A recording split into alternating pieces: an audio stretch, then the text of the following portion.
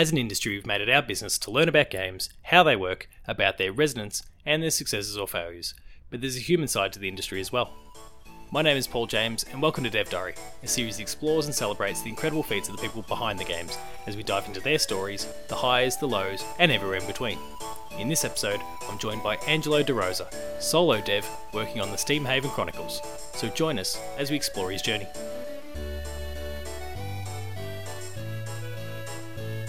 So today I'm joined by Angelo. How are you? Hi. It's alright, Just another A day? bit busy, but yeah, the usual stuff. So this is Dev Diary, a series where we get developers from all around the world, someone such as yourself, to talk about their gaming experiences, their game development journey, and share a little bit of insight into what they've encountered over that journey. But we're going to start things the same way that we do every episode. What was the first game you recall playing?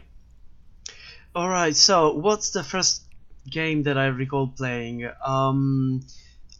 I think my first video game experience was when I was around 5 or 6.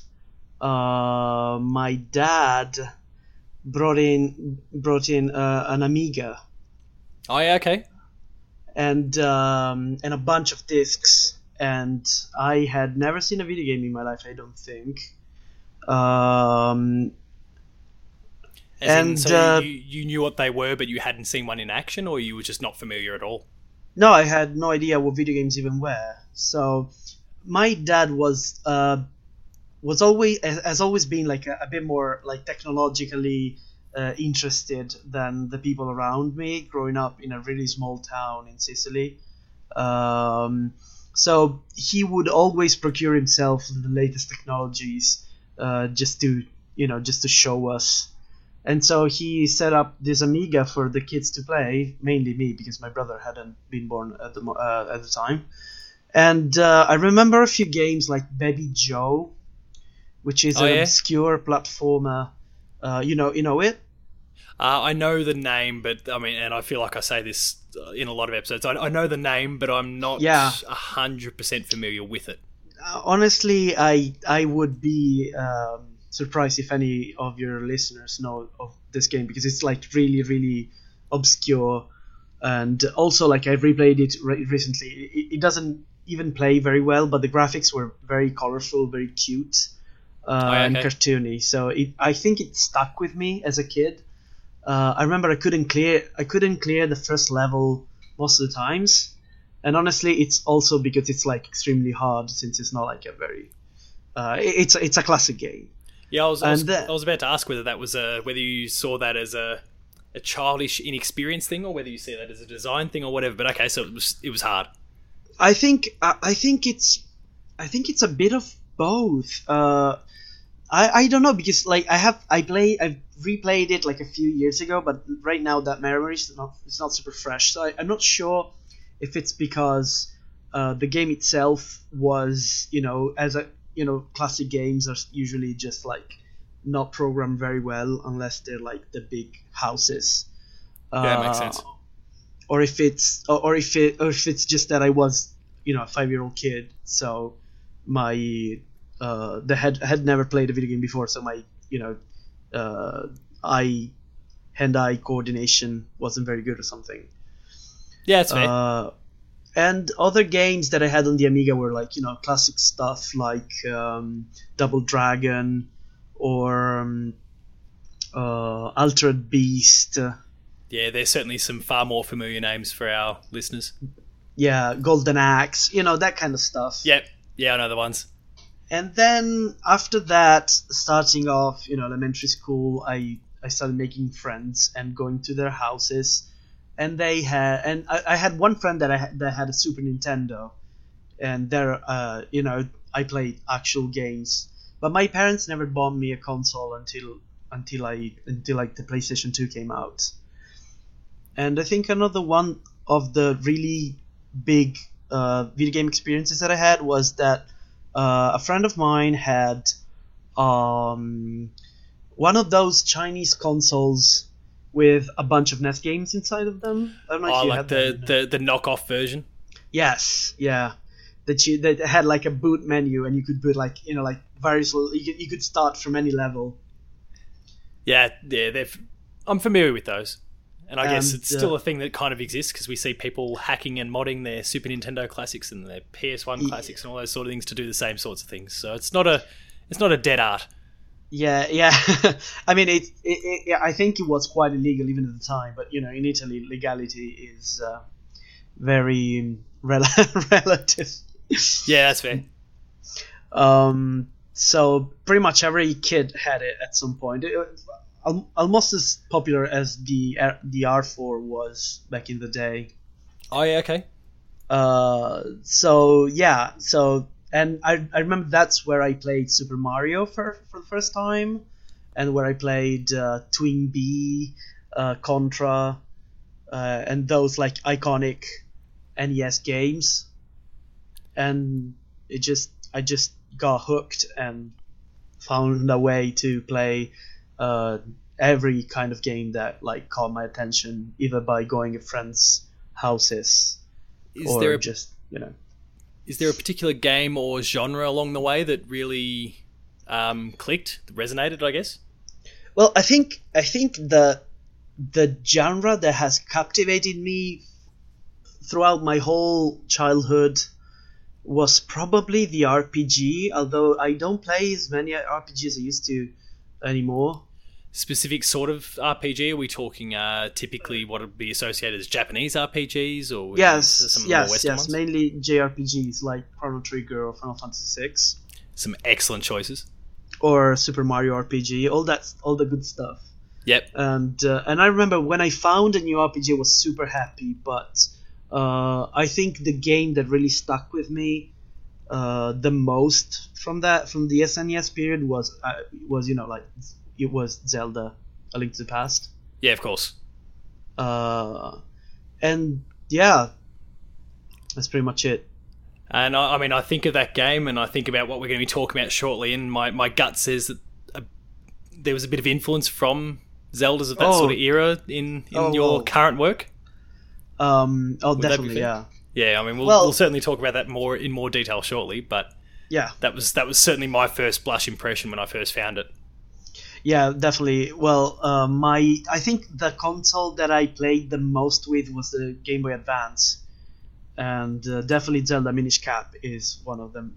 One of my biggest influences. Another excellent choice, and that's a Zelda game that far too often I think gets ignored. Actually, yeah, Minish Cap is criminally underappreciated, I would say. Yes.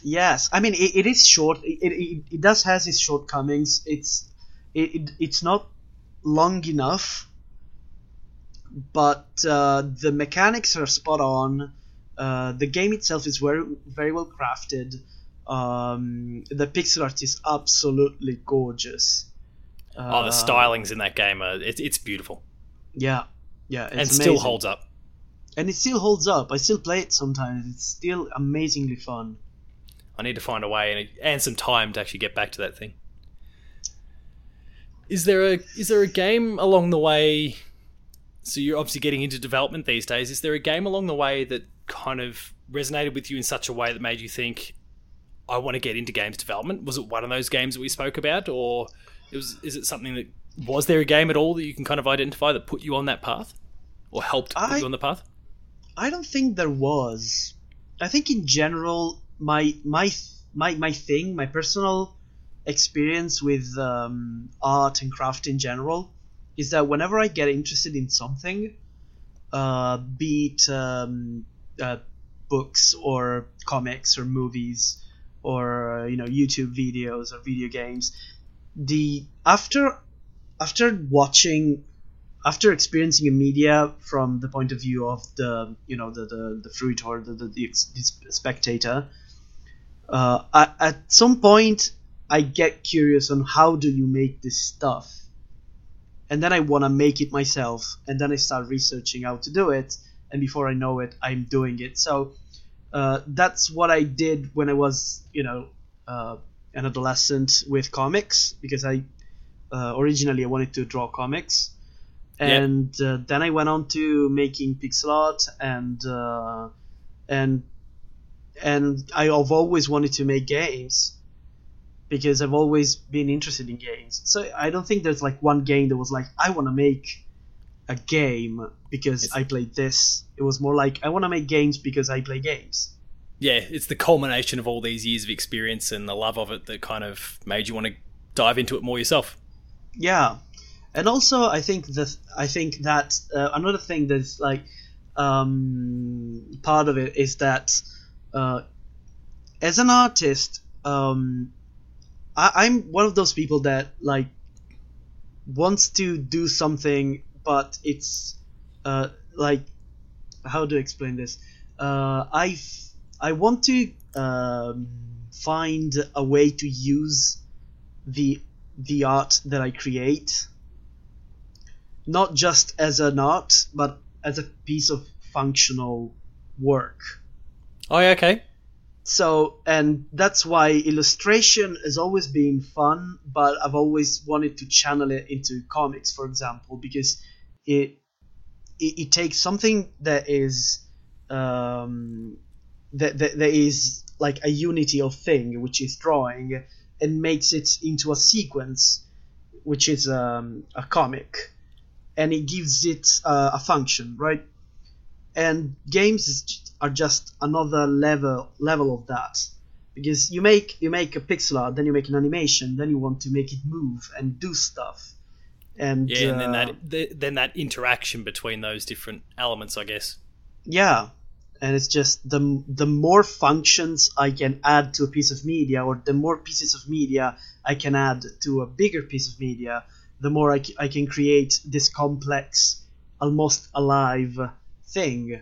And this is what game development is for me. No, that's awesome. I love hearing that.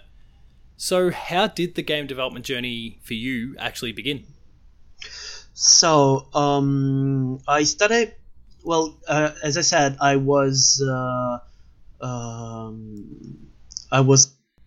doing illustration. Doing pixel art and illustration beforehand. Yeah, I was doing illustration. Then I started making pixel art just for kicks. And I found out that it was fun, and that I kind of had done it before when I was a kid, using RPG Maker and still experimenting with RPG Maker. Oh, yeah, okay. And at the time, I had no idea that thing had even a name, right? It wasn't like I'm doing pixel art. I was like, I'm doing characters for RPG Maker. And to do them, I have to zoom in, take away all the anti-aliasing, and just go to town with a pencil tool. But that didn't have a name in my head, right? It was only later on that I was like, oh, that's what I was doing. It was pixel art. And from there, and at the same time, I was studying Japanese at university because I wanted to move to Japan. It was like, the weeaboo dream of every anime watcher to move to Japan, right? Yeah, of course. Yeah. And so what happened was that I managed to move to Japan, and I was looking for a job, and I wanted to work with drawing, illustration, and I found this company that was hiring 2D graphics, and they were focusing on pixel art, and I had been doing a lot of pixel art in that period, so I was like, well, I can do this and some illustration, so maybe they'll be interested. So I sent them an email, and they took me on. It's meant to be. Yeah, it was extremely lucky because it was like my first my first interview in Japan, my first job interview in Japan for a serious job, which is extremely rare to get it, because it's really hard to find jobs sometimes. And, oh yeah, I mean, and not just Japan, anywhere in the world can be really difficult. Yeah, exactly. And so I went there, and I'm still working there. And so I kept, working on my illustration, pixel art skills. And eventually I decided that I want to make my own stuff, mainly because as professionally we mostly do commission work. Yep. So I wanted to do something that was more close to what my vision was. Leaning into those passions a little bit more, the games and everything around those. Yeah, like I almost as if the creative outlets weren't enough doing it for a living. so I started learning how to code, and now I just do pixel art at work all day, and then I go home and keep doing more pixel art. That's right. It becomes your life. You love it. Yeah, it's great. So you and obviously you were doing it on your own there. So you couldn't, you weren't able to find a team or time. So you kind of went off on your own to do everything. How's that been so far? Yeah, well, it's not that I don't have friends to do stuff with. I certainly wasn't suggesting that. Oh no. I didn't mean to imply that. But what I mean is, I have a few friends with whom I am working at some projects. But of course, everyone is busy with their daily lives, and it's not always possible to go at the same pace. So, and also, I just was curious about coding, and at first I had like some few bad experiences with people that were like, oh yeah, let's make a game together, and then we started and we set everything up, and then like 2 weeks later, you don't hear from them again. Yeah, okay. But it's fairly common, especially when you're starting out and you're reaching out to people around you more than online. Like friends of friends, like, oh, my friend is doing programming and wants to make a game. Maybe I can put you in contact. And all right, so I meet with this guy. And okay, let's make a game. And then stuff doesn't happen. But when you're on the internet, it's easier to find people with more common ground. Yeah, of course. And so what happened was that I started.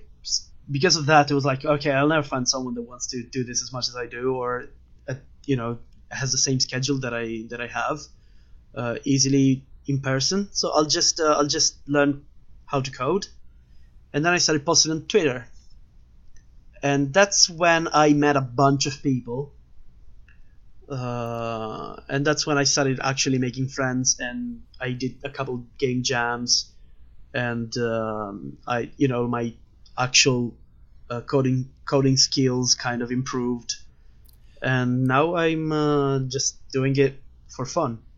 So talk to me a little bit about what it's like, because I've encountered a lot of people who have got the coding background, but then have had to, and they're in a similar sort of situation where they're developing a game on their own or in a very, very small team. And they've had to learn other little tricks along the way, including things like illustration and the art side of things. How is it for you going the other way, where you've already got a developed skill set when it comes to artistry and pixel art? How's that been going the opposite direction, where you're trying to learn how to code?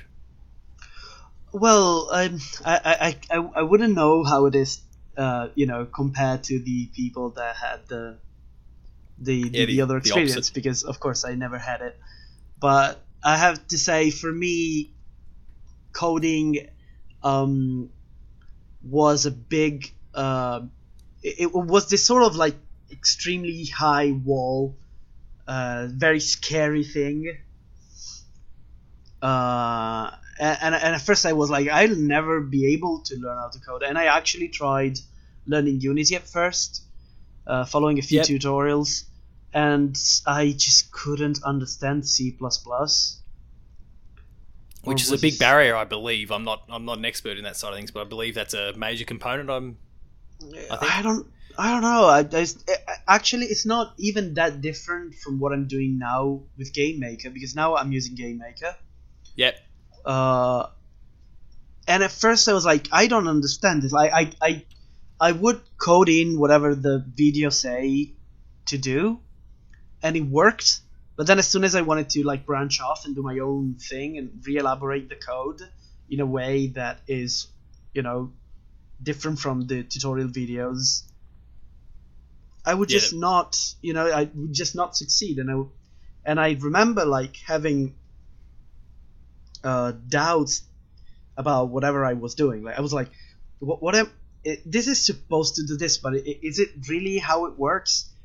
And it was very confusing, and in the end I dropped it. And a few months later, maybe a year later, I was like, well, I found GameMaker, and I found that it was, very different from what it was when I was like 15. and decided to try it out. And the code, the language is much more streamlined, more easy to understand. There's a huge amount of tutorials, although Unity has a huge amount of tutorials as well. But I just found the Game Maker community more, I don't know, welcoming. No, that makes sense.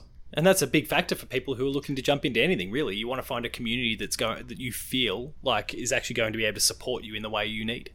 Yes, and it's the Game Maker community is amazing. Shout out to the Game Maker Discords, and even just following people on Twitter, just people that just really like give you a lot of nice insight into the way they develop stuff. The tutorials are really well put and very understandable, and in general, it's just a blast. Oh, that's fantastic. So we're starting to build towards your current work, which is Steamhaven Chronicles. Yes. But was that always, you were talking about how you wanted to get into the business, start to make a game. Was that the idea that you always had, or did you go through lots of different ideas and different iterations and those sorts of things before finally landing on this idea, or how did things look for a while there? Well, the first time that like as a kid, I experimented with RPG Maker, so I have tried making RPG stuff, but I was a kid, so it was mostly stumbling around. And the first game that I tried to make was a side-scrolling platformer, and that's where I failed on Unity. Yeah, okay. And then as I was looking around for new stuff to make, I was like, well, Zelda is my favorite game series. Maybe I should make something similar to that. And also at the time, like, there were so many platformers and Metroidvanias that I was like, well, might as well do something different. Yeah, I think about 2018, and there was a ridiculous number of admittedly excellent Metroidvanias. The Hollow Knights and Dead Cells of the world. There's been a lot of them. Yeah, and generally happy about it because it's one of my favorite genres, and it's actually like I still do want to make one. In fact, I have started a little side project lately of a small platformer, just just as a like a resting from Steamhaven when it gets a bit too much. No, that makes sense, and it allows you to keep the creative juices going. Yeah, and but there weren't many to the top-down action games being developed, so I started. And at the same time, around 5 or 6 other people were having the same idea, so now there's a bunch of Zelda clones going around. And how do you respond to that when you start, you've started to put all this time into a project which ultimately is becoming Steamhaven, and then you make this discovery that there's a whole bunch of similar projects, or at least similarly inspired projects, all in the works. How do you respond to that? Because I could very easily see some people potentially going, oh really, there's all these people, oh, maybe I'll do something different and actually pivot their direction. How did you respond to that and obviously you are still sticking with Steamhaven, so clearly you're not one of those people, but what was the thought process in that period when you made those discoveries? Well, for me, it's the more the merrier, really. I don't really think that well, of course there is an element of competition. Yes. But if you're always worrying about competition, you'll never make the game that you want to make. And the whole point of Steamhaven was to make something that I really am passionate about, that I like, the project that I want to make. So if I was going to let the market or the current fashion or whatever stop me, it wouldn't have made much sense. Well, it's one of those things where a rising tide lifts all boats anyway. And I mean, we spoke about the Metroidvanias before, and I mean, there's not too many that failed out of that batch last year. They all still did really well, despite the fact that many of them were in development in the same sort of period and released in the same rough period of time. So, yeah, I mean, I think every market, the way it goes is like a wave, right? So like a few projects start out, and everyone started doing whatever they're doing because they're successful, right? And then it gets too saturated, and then it goes down, and then and another wave or something else comes up, and then they come back, and they come and go, right? Yeah, absolutely. So I'm not too worried about that. Also, the thing about Steam Haven is that it's a hobby project. I wish it was my main job. I wish I could just do that all day because it's the most fun. But of course, I also have to eat. No, of course, no. You got to pay the bills and keep yourself fed and living to a standard that allows you to continue development. So I totally understand. I mean, at the end of the day, doing these recordings, that's something I do on the side to my normal professional job. So you chase these dreams and you hope it all works out, and you put your absolute best into it. So I don't blame you whatsoever. I mean, the idea with Steam Haven is to eventually make it into something commercial. When it's almost done, maybe find a publisher, maybe self-publish. I've had some offers, but not much. And eventually make it a commercial project. But for now, it's a hobby project that I do in my free time. Because if I start thinking about it as work, it will not work as a stress relieving tool, which it is right now. Yeah, I completely understand. So we should probably talk a little bit about the game, because I'd imagine, I mean, it's still very early days for the game, and a lot of what I've seen of the game has been purely through Twitter. So, and obviously there's other source of information for that, and we'll talk about that shortly as well. But would you like to just tell our listeners a little bit about the game? Obviously there's a Zelda-inspired aspect to it, but maybe the quick short pitch about what the game is and.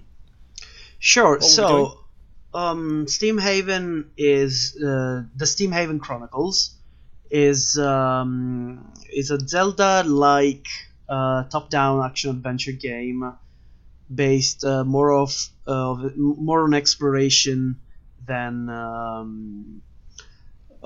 combat, and it's nothing extremely groundbreaking. It's mostly a Zelda clone, but I'm trying to get my spin on the concept and try and add some interesting elements such as item crafting, which I guess is now in Zelda with Breath of the Wild. They took inspiration from what you were doing. Exactly, they copied me, not the other way around. And it's mostly about going around, exploring. Because the thing that I love the most about Zelda is not as much the dungeon crawling and the combat itself. The thing that I like the most about Zelda is exploring the main map. It's going around finding little secrets and hidden spots and side quests. So that's what I want to explore the most.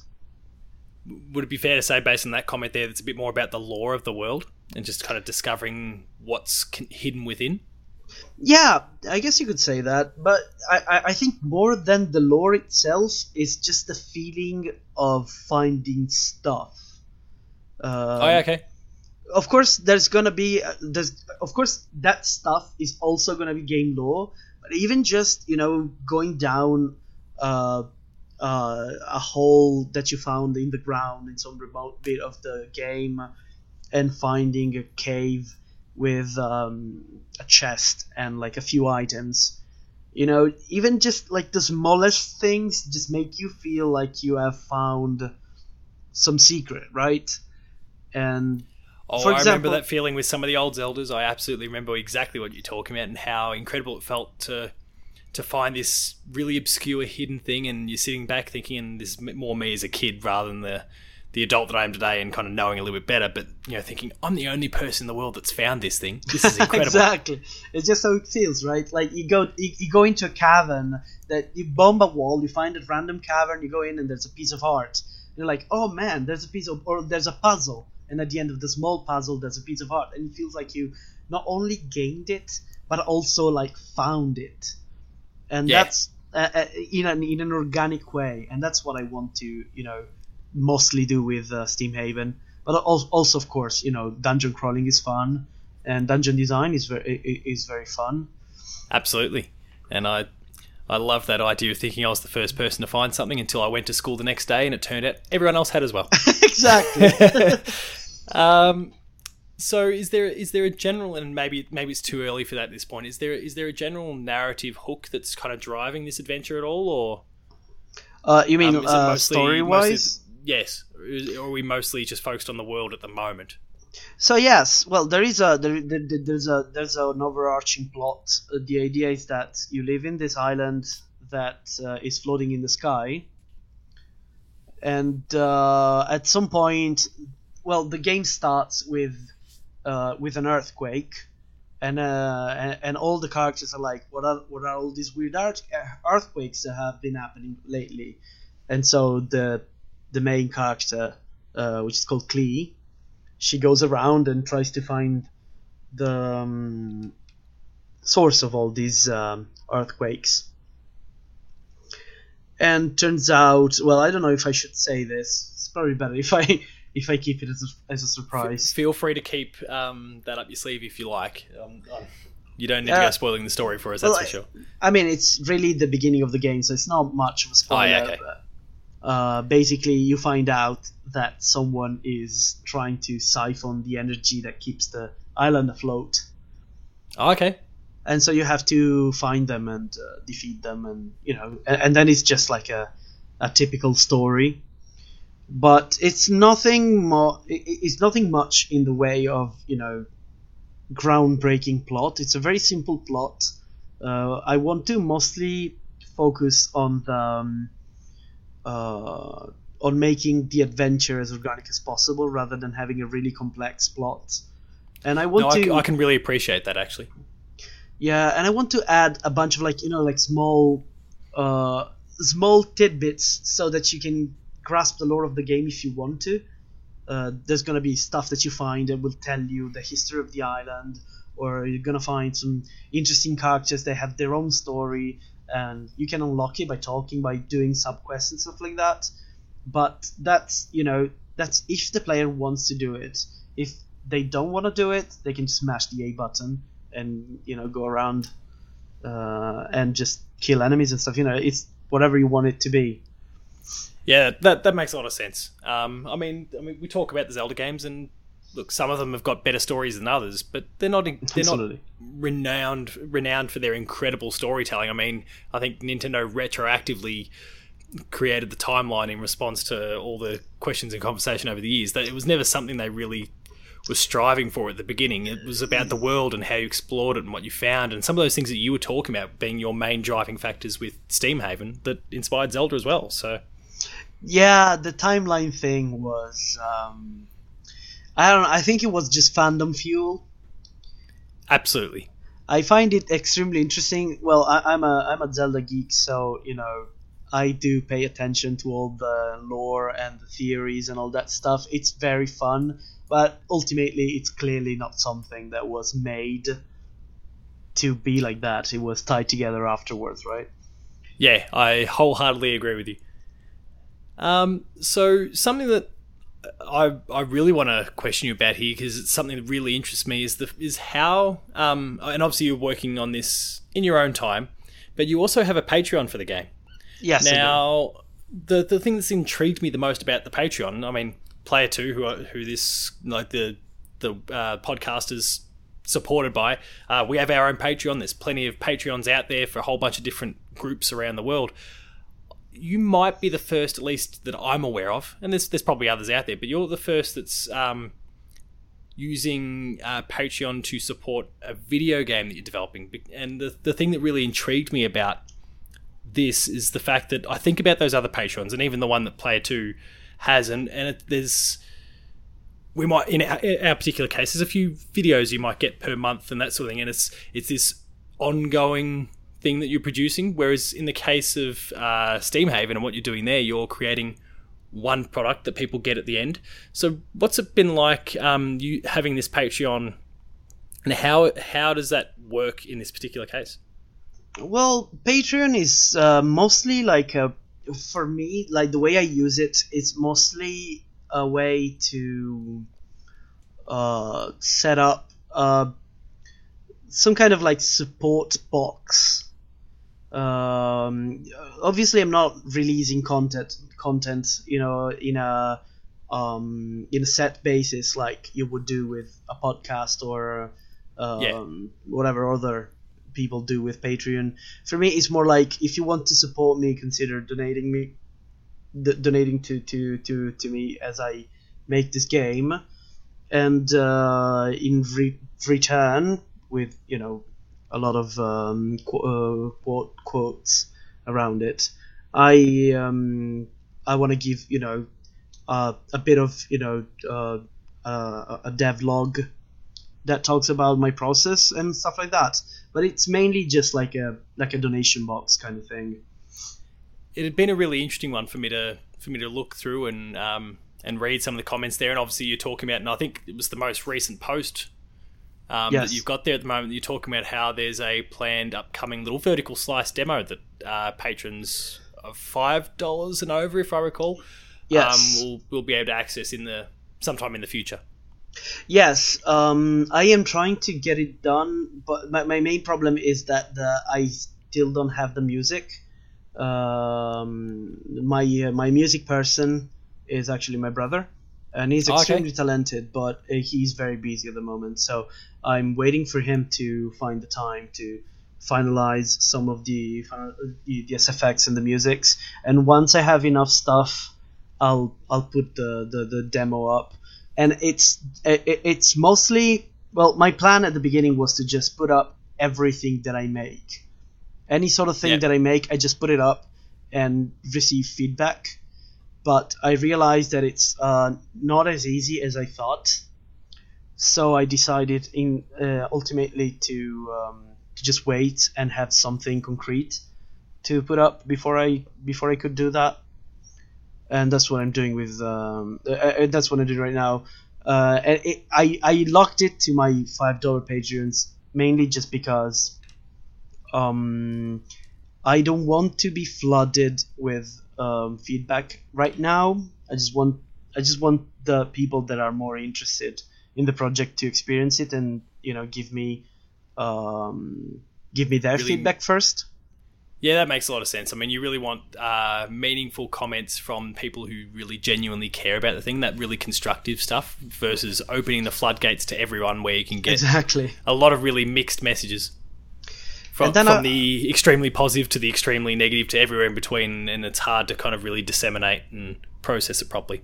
Exactly. And then as soon as, I get a bit more stuff going on, maybe I'll release a demo to the open public, or as soon as I also am confident enough, because this is my first project as a solo dev, and this is like the first time I'm actually doing something of that kind, so I'm also a bit nervous about the outcome. I don't blame you at all. I personally would be terrified at the prospect of making a game and putting it out there for the world to see. It's a scary thing, I'm sure. I mean, I speak about my career as a teacher. The first time I had to step foot in front of 25 kids who have parents that have a vested interest in what those kids do and don't learn. It's terrifying, and eventually you get comfortable with it, of course. But at first, it's very intimidating, and I don't see there being much difference here. You're producing something and putting it out there for others to enjoy. Yeah, and whether they enjoy it or not is the whole point. So, well, not really. It's also the satisfaction that I get while making it. But of course, if I was just making it for myself, I wouldn't I wouldn't be making a game, or I wouldn't be making making it so publicly. But I think, of course, my main concern is to make something that is fun for a lot of people. No, I completely understand. So, what are some of your personal ambitions within this games business? Where do you see things going in the future? And obviously, Steamhaven is the current work and thing that you're sinking a lot of your extra time into. How do you see things hopefully developing from here? Well, first off, I want to, see if I can, actually finish this project. I'm saying if, but I really, really want to finish this project, so I'm really focused on that. But first off, I want to see this project finished, and then after that, depending on whether it turns out to be a good product or not, I'll do some more stuff. Well, actually, I don't think I would stop even if it had, even if it's received poorly, because it's just so much fun for me. You've been bitten by the bug. Yeah, absolutely, most definitely.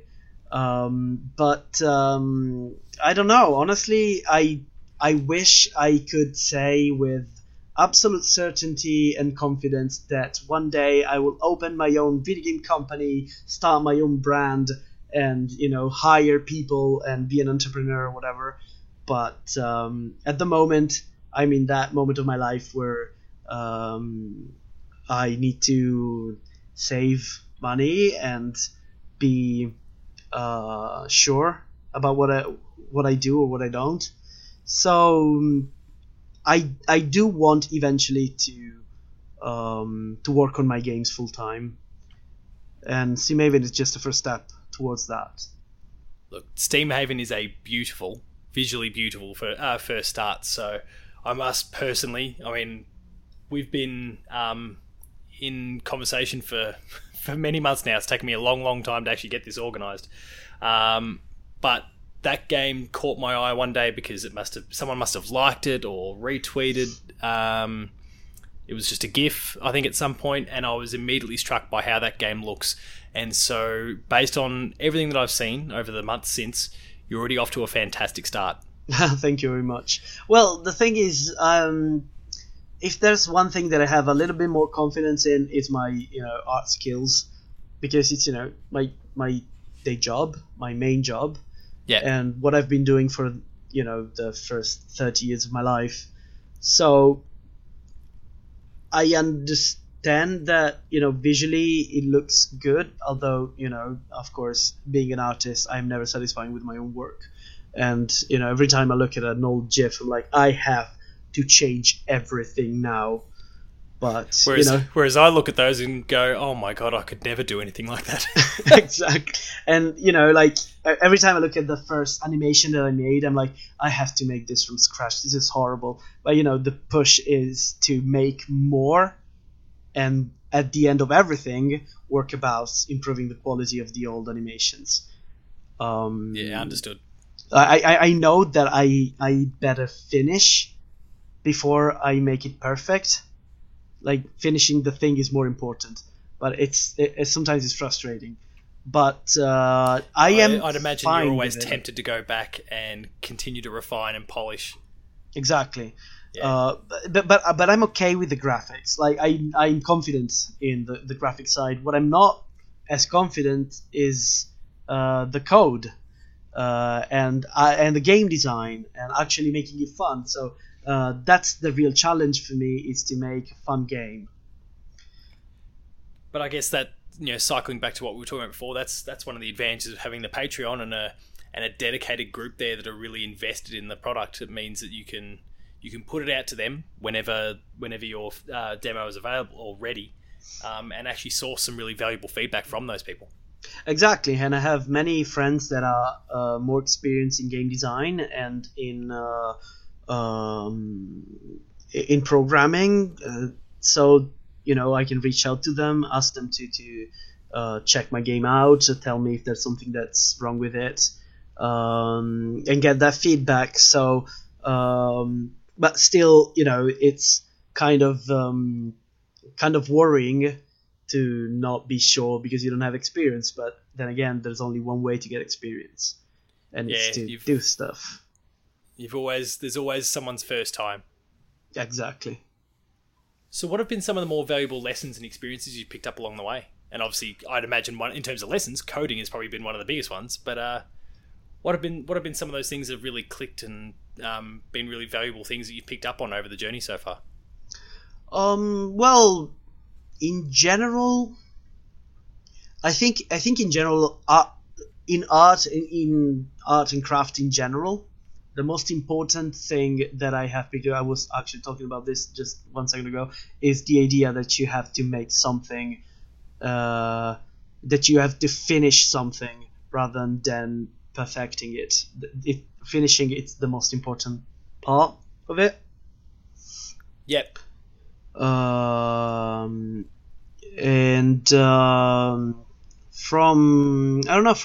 It depends from what standpoint. Like from a coding standpoint, I have learned many valuable lessons, mainly because I had everything to learn.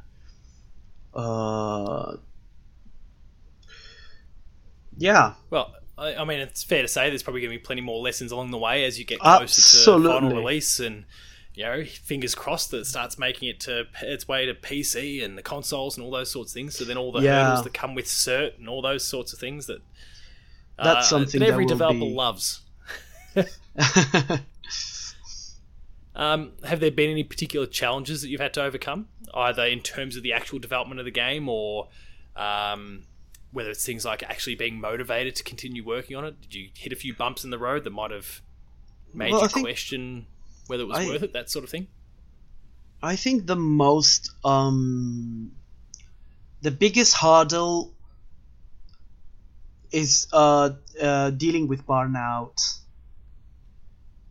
because doing it as day job, working every day, doing graphics all day, and then coming home doing more graphics and coding and stuff.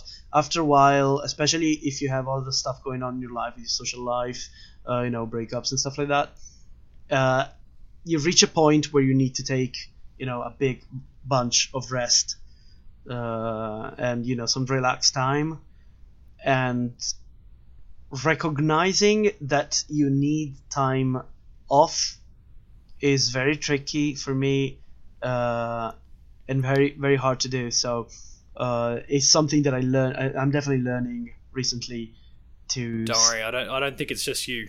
My wife regularly tells me off for the fact that I actually need to stop every now and then and remember that I do have her and a 5-month-old that I do also love and care about very dearly, and need to look after them from time to time rather than continue to chase a dream. And actually getting some sleep is a good way to be the best you can be for not only them but also the things that I want to do.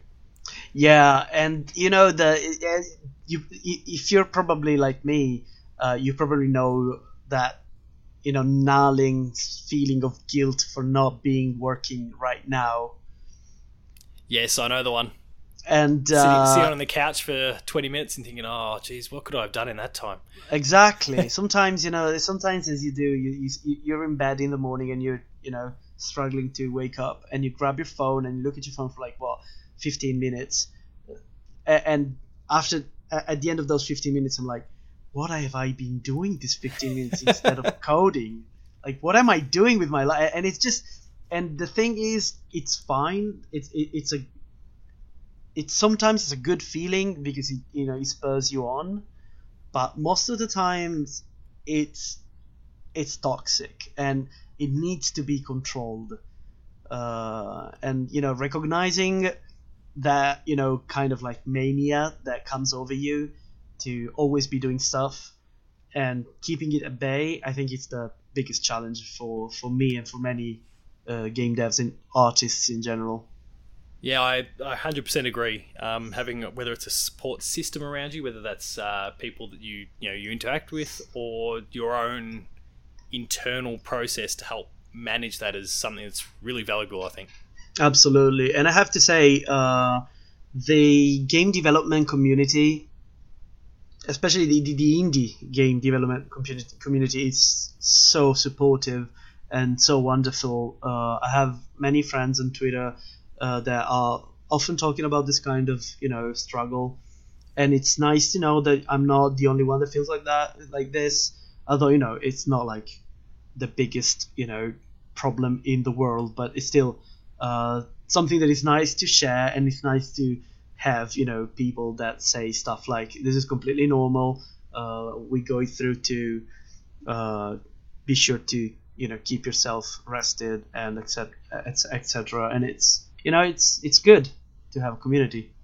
Oh yeah, always having people around you makes a big difference. So have there been any particular highlights through this development period so far? And obviously it is still early days, but have there been any particular highlights? Things that really resonated with you? What do you mean by highlights? Just any particular moments, I guess, along the way that have really stuck with you. So, whether it's getting that first piece, bit of code actually working and moving exactly as intended, or something along those sort of lines. Have there been anything that's really stuck with you? Yeah, well, one thing that I really remember is the first time that I actually went off script on a tutorial and coded a whole system in the game by myself without referencing any tutorial or any kind of thing. And that felt incredibly good to just compile and have it work.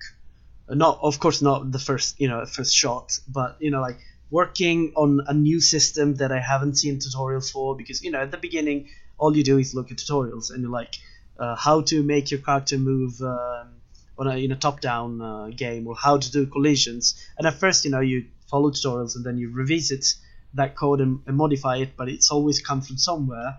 But sometimes you make it. For example, when I did the crafting system for Steam Haven, I didn't look at any resource, mainly because there wasn't any tutorial for it. So I had to figure everything out by myself: how to do the UI, how to implement, to connect my inventory system with the crafting system, how to make it so that it doesn't bug, what is good, where to, even stuff like where to add screen shake. It's not always, there's not always a tutorial for it, and there's always a tutorial for the most common things, but when you go a little bit deeper in, you have to make your own stuff. And I think that it's one of the hugest feelings of satisfaction that I've ever felt. That's awesome. I've had a few people on that have obviously, we've had Tim Willits and a few big names come along over the journey, and they're talking about how their biggest thing was the first time their game hits the shelves. But they've gone through, similar to what you've just been describing, this. They've tried and failed, and then eventually the thing has worked. Yeah. For the first time, and that's been this big relieving sort of moment. And it's only just kind of dawned on me as you were talking about your story there, and I instantly thought, okay, I've heard this before. I've tried and it's not worked. I've tried and it's not worked. I'm realizing that game development is actually just Dark Souls in real life. the Dark Souls of jobs. It does require a lot of trial and error. Maybe that's what FromSoft were actually onto when they were creating the game. Yeah, and hopefully it won't be as tough as Dark Souls. But yeah, he's hoping. You certainly have maybe it's more the Bloodborne redo the same boss a lot. So as we wind things down a little bit, first one I probably feel like I should ask for those listening: do you have a rough ETA in your head for when Steam Haven might arrive? And obviously that is subject to change, so I'm not going to hold you to anything here, and nor will our listeners. I'm talking about you, listener. Do you have a rough idea in your head as to when you'd even like to see the game release? I would love for it to be done in a couple of years, 2-3 years, but thing is, I think I did something very stupid in choosing my first project as something big as Steam Haven is. It's really like maybe I should have done a bunch of small games first, and then go for something big as Team Haven. So the scope of it is quite big at the moment, and it's probably going to take a few more years unless I can get on it full time. But to get on it full time, I need a few planets to align. That cycles back to the whole publisher thing, correct? Exactly. So I don't know, and the thing that I would need the most is mainly to have someone experienced look at my code and tell me this is crap, or tell me this is fine, or just put their hands on it and fix it so that it's not as crap as it is. Just to make it more more of a professional project. But talking to many developers, I found out that actually like some of the most popular games out there are just like a jumble of spaghetti code that holds itself with divine intervention. So yeah, a bit of duct tape and that's exactly together. So next question, this is one I warned you about before we started recording today. Ooh. That I've just recently brought into these episodes. If there was one, and I feel like I even know at least the series when it comes to the answer here. If there was one game that you wish you could have made, what was it? Or what would it be? Oh boy. I was thinking about this just the other day. I was watching some YouTube video about how they made what game was it? I think it was A Link to the Past. Oh, okay. I had a feeling Zelda was going to come up somewhere along the way. Yeah, but maybe it was Mega Man. Honestly, because I've been watching a lot of game development related videos, and I think really any games in the NES library, made by Nintendo, I would have wanted to be the guy that made. The thing is, like, even stuff like Earthbound, or Mega Man, or Zelda, or the first Mario. The whole thing about those is that there was no blueprint, right? And it's amazing the way those people were thinking about the user experience in such a deep way that they set the trend for video game development for like 30 years, and it's still going on. They didn't have a guide. They had to work it out themselves.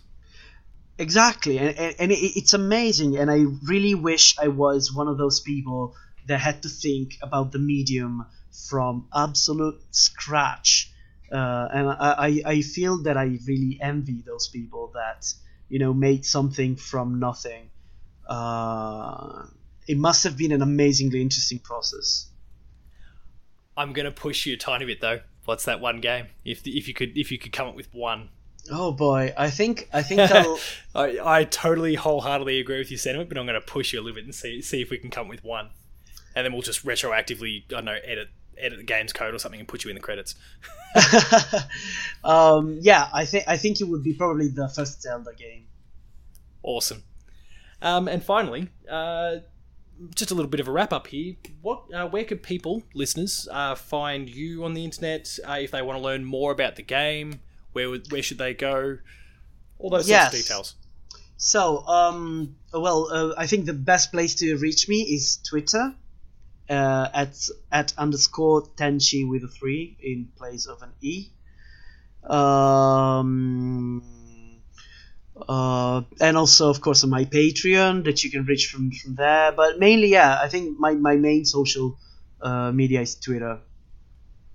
Fantastic. Please, if you are listening now, go and check out his Twitter. Go check out the Patreon, because there are some awesome things there. That artistry, I spoke about it several times throughout the course of this episode. The game looks gorgeous, and it is... Look, I think if you're into the same sort of things that I am, then I think it'll be one that you'll be following very, very closely for whether it ends up to be 2 or 3 years like you talk about, or whatever that timeline ends up being. it's a beautiful looking game, and it's still the early stages, so I'm really curious to see how it kind of ends up. Thank you. Thank you very much. Yeah. I hope it comes out at, like, I hope it's a good product in the end. I'm sure it will be. So, Angelo, thank you very much for your time today. Thank you. It's been an absolute pleasure. Yeah, same. And thank you very much for having me. And thank you very much for listening.